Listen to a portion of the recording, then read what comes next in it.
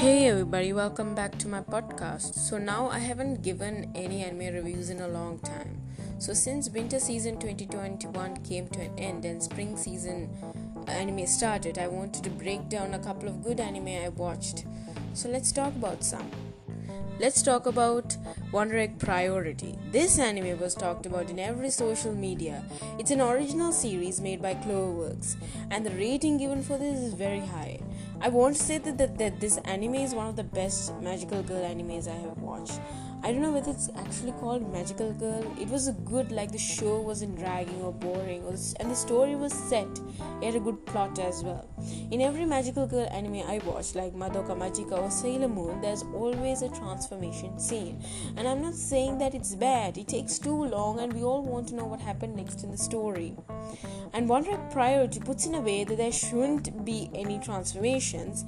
They just put bunch of girls fighting with some stationary item that turns it into weapons and let them fight in their regular clothes. And another good about this show is how this focuses on psychology and mental health. And on the long run, they give us messages why it is important to love yourself. So far, the show ended in a cliffhanger, which means we will be getting a season 2 in the future. Now, Attack on Titan Season 4. Alright, this is everyone's favorite anime. Attack on Titan Season 4 is now produced by Mappa Studios, which they produced Kakeguryo and Yuri on Ice. And a lot of people didn't like the new look on characters. Now, if you watched Attack on Titan Season 1 to Season 3 made by Wit Studios, then I see what's happening, because most of these fans got used to the old style of Attack on Titan made by Wit Studios. So yeah, I think Attack on Titan Season 4 is fresh and new. When the fight scenes are looking more focused, there's also a mix of 2D and 3D animations as well. So I think it's really good. The characters of this anime look round and lively as ever, and they put so much of focus on the movements, like how they move and how they talk, compared to the old versions. So far part 1 of Attack on Titan Season 4. So next year they'll be releasing Attack on Titan part 2 of Season 4.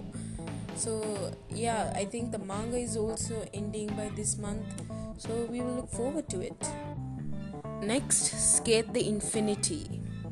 Skate the Infinity is about skating, which is an original works done by Bone Studios, who are famous for works like My Hero Academia and Origami. And I would say this is one of the highly anticipated shows of winter 2021, because not only it's an original works done by Bones, but it's also produced by Utsumi Hiroko, who directed for cute animations like K-On!, Free and Clannad. So I was really surprised, because when I first watched the couple of episodes of it, because the comedy of Skate the Infinity and the art style is a lot similar to KyoAni's art style and comedy style. So I was a bit surprised. So I would definitely tell a lot of people check this one. So if you really like skating, or whether you're into skating, you can watch this. I mean, like, it's a lot better than Haikyuu though. I would say that Skate the Infinity became my favorite anime of last season. Like, I enjoyed all the character design, the story, and basically the skateboards and the skating. It made me want to skate though, because I can't skate. So far, there are many anime I watched last season, but I just want to talk the top 3, like what was trending throughout this few months.